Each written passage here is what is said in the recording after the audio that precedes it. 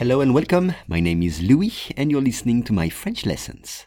If you want to practice your spoken French, I offer one-on-one lessons via Skype. For more info, please contact me at logokala, LOGOKALA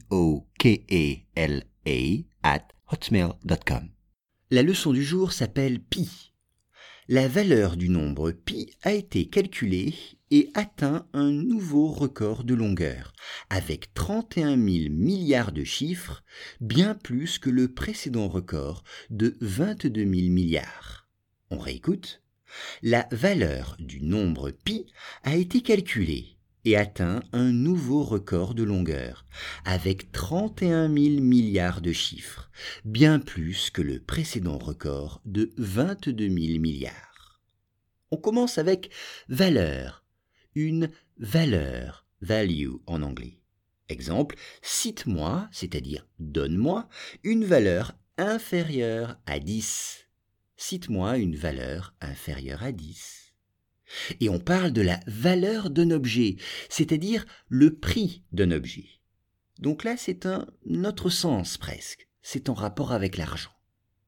Puis, nombre, les nombres, numbers. Exemple, il est très fort pour calculer. Il aime les nombres. Il est très fort pour calculer. Il aime les nombres. Justement, calculer, calculated en anglais, calculer. J'ai calculé mon salaire pour le mois de janvier.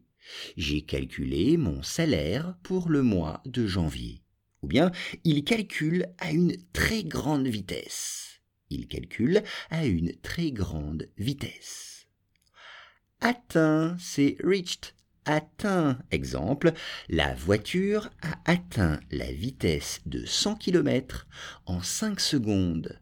La voiture a atteint la vitesse de 100 km en 5 secondes.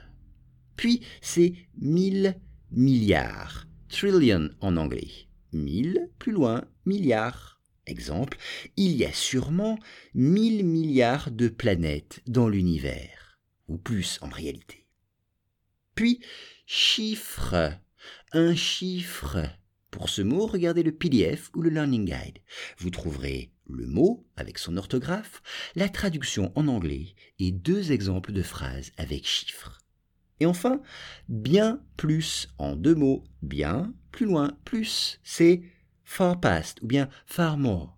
Exemple, ce vélo vaut bien plus que le prix que je l'ai vendu ou auquel je l'ai vendu. Ce vélo vaut bien plus que le prix auquel je l'ai vendu. La valeur du nombre pi a été calculée et atteint un nouveau record de longueur, avec 31 000 milliards de chiffres, bien plus que le précédent record de 22 000 milliards.